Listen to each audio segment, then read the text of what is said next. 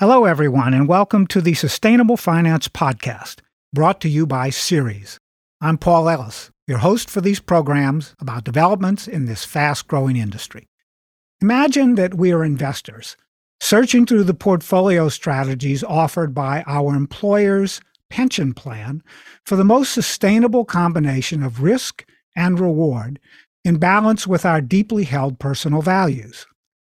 Mindy Lubber, CEO and President at Ceres, and my guest for today's podcast episode, is asking us to also imagine that the government, or somebody who wants to use its power, has decided that we shouldn't make those more sustainable investments, or even that we couldn't.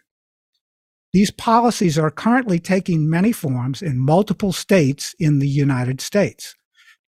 Lubber and I will discuss this backlash against the growing level of investment in addressing the challenges of the climate crisis and in taking advantage of the business opportunities to solve these challenges through the companies we choose for investment.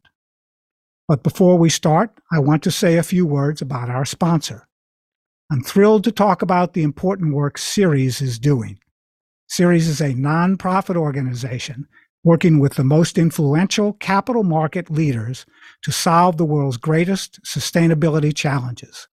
Through their powerful networks and global collaborations of investors, companies, and nonprofits, Ceres drives action and inspires equitable, market-based, and policy solutions throughout the economy. To learn more, go to ceres.org/podcast. That's CERES.org/podcast. At Ceres, sustainability is the bottom line. Hello, Mindy, and welcome to the Sustainable Finance Podcast. Great to be here. Thanks for having me. Yes, I'm very excited about our discussion today, and we'll just jump right into the first question. Mindy, large institutional investors that manage trillions of dollars on the promise of long-term growth see a lot of danger in failing to act on climate risk. How are they, as fiduciaries, reacting to these state-focused policy decisions? Turning finance and our economy into politics, into divisive politics, is, of course, stupid, irrelevant. Well, it's not irrelevant, and dangerous. And in the end, I think economics will prevail. I mean, I remember a presidential campaign that said, it's the economy, stupid. If investors are saying, which hundreds and hundreds of investors are saying, that climate risk or water risk or other risks have a financial impact on their portfolios, they have to consider it. If it's a negative impact, they should decide, do they want to be in a company or not? But this crazy newfangled campaign that says, if you're an investor, you can't consider climate risk or water risk or human rights risk. That's sheer insanity. What investors have to do by law in response to their fiduciary duty is look at the financial strength of the companies in their portfolio. If a company is at major risk due to climate change, because they happen to live in floodlands where they're seeing massive floods every year, or forest fires every year, or droughts every year. The companies that live that are going to be weaker, are going to turn less profits, fewer profits. If you were an apparel company and your cotton crop died due to either drought or flooding, your value of your company goes down. It's that simple. If you're the Gap, Levi Strauss, you need cotton, as do all apparel companies and most manufacturers. So for somebody to say to an investor, you can't consider that, that's just not the way markets work. What's happening out there, I believe, is that there is an attack on investors now, of all people, for considering and acting on climate risk and opportunities, because they've moved so far in that direction, because climate has such a profound economic impact, and markets are starting to factor it in, and companies and investors are, all of a sudden there's some argument that they ought not to be doing it. I don't think they're going to prevail. I don't think it makes sense. I don't think it's about economics. And I don't think that's where our capital market future is going. Great. Well, thanks for those opening remarks, Mindy. And as you were just saying, hundreds of S&P 500 companies are currently developing robust climate transition plans because they're well aware that climate change isn't some woke political project, but an incredibly real financial risk. So how are Ceres and other stakeholder advocacy organizations promoting this perspective to the larger U.S. business community? Well, we work with about 120 large businesses. We work in the United States, although most of them are global, and we work with 580 global investors. And collectively, what we are doing is, number one, making the case, repeating, developing, working with some of the best scientists and the best economists to show that climate risk is a financial risk. It's also a scientific risk. It is something we must act on, and acting on it for investors means mitigating risk and finding opportunities. I mean, the United States just passed the Inflation Reduction Act. $370 billion is going to go into a clean energy future. Our investors want to be on that story, on that trail for investing in the companies that part of the clean energy future. And they want to be out of the fossil fuels that don't have the same kind of future. So this is about economics. It's about science. It is about clear facts. And there are people who want to suggest that science doesn't matter or facts that don't matter. I think the people we're talking to, the people who are making some of the largest financial decisions, are following the facts, they're following the economics, and they will address climate risk as they do that. Okay, now, as you mentioned, you have a whole group of corporations that are actually members of your organization. They're members of the Ceres Company Network. And these businesses recognize the business benefits of integrating sustainability into their core business strategies. So how are your Ceres Company Network members reacting to these state-focused challenges to climate mitigation and adaptation investments? The companies that we work with, and so many more, there are about 2,000 companies that have committed to science-based targets, to getting to that net zero by 2040 or 50. And not every commitment is grounded in a short, medium, and long-term plan. Part of what Ceres does is work with those companies to turn commitments into clear transition action plans. Because if we commit to doing something in 2040, but we don't start until 2037, it's impossible. It will not get done. We need short, medium, and long-term goals that are accountable, that are clear, that are transparent. For the companies that we work with, and again, these are large companies, they're Apple, they're PepsiCo, they're Coke, they're not tiny little companies.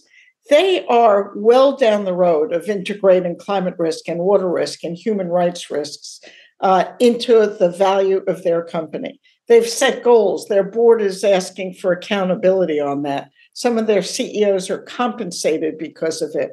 We're training more and more corporate board directors every month on why it is their role to look at the risk from climate and other market risks. So I don't think the companies are turning back. I think they are too far down the road. They got down this road of acting on climate because they see it as a business risk and a business opportunity, and they're not turning back. Will they be a bit more quiet over the next 6 months as this crazy debate swirls around us? Perhaps. Some will, some won't. But I don't see them backtracking on what they clearly need to know and need to act on, which are real business risks and opportunities. Now, you've just talked about what the companies are thinking and doing with the support of organizations like Ceres, Mindy. So it seems to me that asset managers should be factoring climate risk into their investment decisions. And give us your perspective on that. Well, we're making progress. We're not all the way there yet. But the fact that 3 years ago, we had no asset managers other than maybe two or three small niche asset managers who would commit to a net zero future. Now we have 285 of them. Asset managers, big players like State Street and BlackRock and so on. Now, they're moving slowly. They're integrating it. They haven't gotten out of fossil fuels yet. So there's nothing perfect, but they are making commitments and starting to build portfolios around getting there.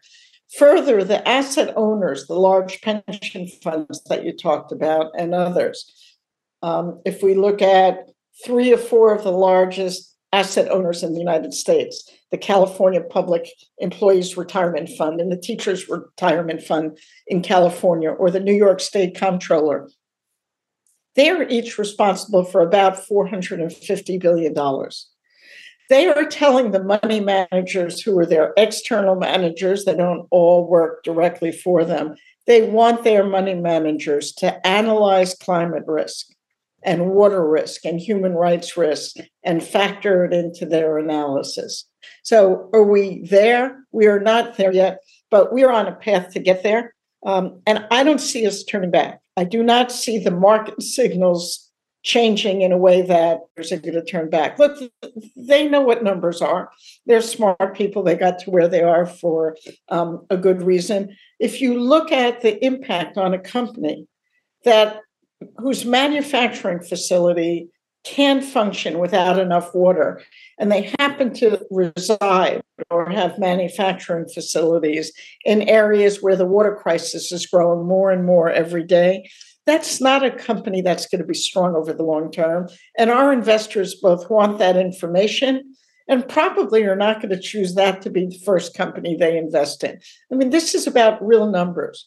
This year alone, we've seen upwards of $100 billion in losses from climatic changes. If you look at Pakistan, where a third of the country was underwater, if you look at Puerto Rico, if you look at what just happened in Florida, these are massive financial hits to our economy.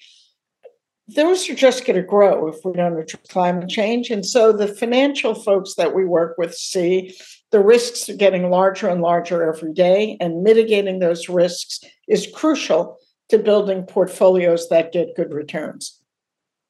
And, we've been painting a broad picture here. Let's take it down to the local level. You've mentioned a couple of disasters in specific locations around the world this year. But on a day-to-day basis, is there data available that suggests how companies factoring sustainability into their internal investment decisions affects local workers and or residents in the communities where these companies are doing business? Right. I'm going to answer it more broadly and then come down to a more specific answer. Sure. We certainly know that companies who are addressing sustainability, who are values-driven and economics-driven, or companies that are seeing a better response from their consumers. They're getting much stickier involvement from their employees, meaning people are staying longer and they're happier, and they're building an enterprise together. And that is a good thing alone. When companies care about the communities they're based in, some companies, the amount of pollution, hazardous waste, oil spills, those are not the companies that build favor with their communities. And it is an ecosystem where when companies care about their employees, their consumers, the communities they're in, that often is about a well-managed company that's looking at the metrics. Not only are they a kind company, they don't exist to be kind, but companies are stronger who are managing an ecosystem of issues and integrating it into what the board looks at for the company, what the CEO directs the team to do. I mean, when we work with companies where the CEO says, we've got a climate transition plan, and every part of the company should be part of implementing it. It's not just about their sustainability team. It's about their strategic planning team. It's about their operations team. It's about their financial team. It's about their whole supply chain those are the companies that are both making progress on the problems and that the investors believe are well-managed companies. I mean, think about agriculture. In California, due to the heat wave for several years running, and one year it was due to too much rain, farms were operating at half the capability that they usually operate on. And what that meant was 50% of their farm workers were laid off. Well, that's not good for the community or the agricultural business. It means food prices went up. It means restaurant prices went up. It means truckers, in some instances, were laid off because we weren't moving as much food across the country. It had billions and billions of dollars of implications for the farming industry and the food industry related to that. Those things are real and happening every day. When companies are seeing now rivers that used to be major thoroughfares for delivering product on ships, on boats, and boats can't get through now, or they can't get enough water in other ways, that has a profound impact on the economic well-being or the share value of a company. So the investors really are saying to the companies, evaluate the risk in a much broader way, and the investors want to see that disclosed. So as you probably know, the Securities and Exchange Commission, the SEC right now, is considering a rule that mandates the disclosure of climate risk. It tells any company that files a 10K, which is just the term of the particular form, that they've got to disclose their risk as well as their opportunity, because investors need that information. And the SEC is largely saying in the draft rule that we hope will be finalized soon, that data is crucial, that companies need to analyze the risk to their companies. They need to disclose it in their SEC filings. And I can assure you investors are studying those filings. They are looking at, does a company have risk or does it not? And risk is generally not a great thing for many of our investors. They want to know companies are managed well. They're not going to have lots of spikes based on risk. And they're dealing with the world around them, which is different today than it was 5 years ago or 10 years ago or 20 years ago. But, you know, as parents, as professionals, we have to adjust and change due to the difference in the world every day, and finance is no different. Mindy, this is such a broad topic. I'm sure we can talk all day long about it, and there's so much more helpful information and knowledge that I know you could share with our listeners. So maybe we'll have you come back down the road a little bit and revisit this topic with us. But for the time being, where online can Sustainable Finance podcast followers go to learn more about the full menu of advocacy, engagement, and educational programs that Ceres offers to the business, investment, and policy-making communities, as well as to the general public? We would love people to visit our website, www.ceres.org. It is our job to make the case, to show the case to financial leaders and corporate leaders, work with them to set the most audacious goals around climate risk, around water risk, around human rights, because they are good for the bottom line. Acting on them is good for the bottom line, as well as, of course, good for humanity. It's okay to have two wins within one. Great. Well, thank you very much again to Mindy Lubber, the CEO and president at Ceres.org, and to our sponsor, the Ceres Accelerator for Sustainable Capital Markets. The Ceres Accelerator is a center of excellence within Ceres that aims to transform the practices and policies that govern capital markets to reduce the worst financial impacts of the climate crisis. For more information, go to ceres.org/accelerator. That's CERES.org/accelerator. And to our listeners, join us again next week for another episode. I'm Paul Ellis, and this is the Sustainable Finance Podcast.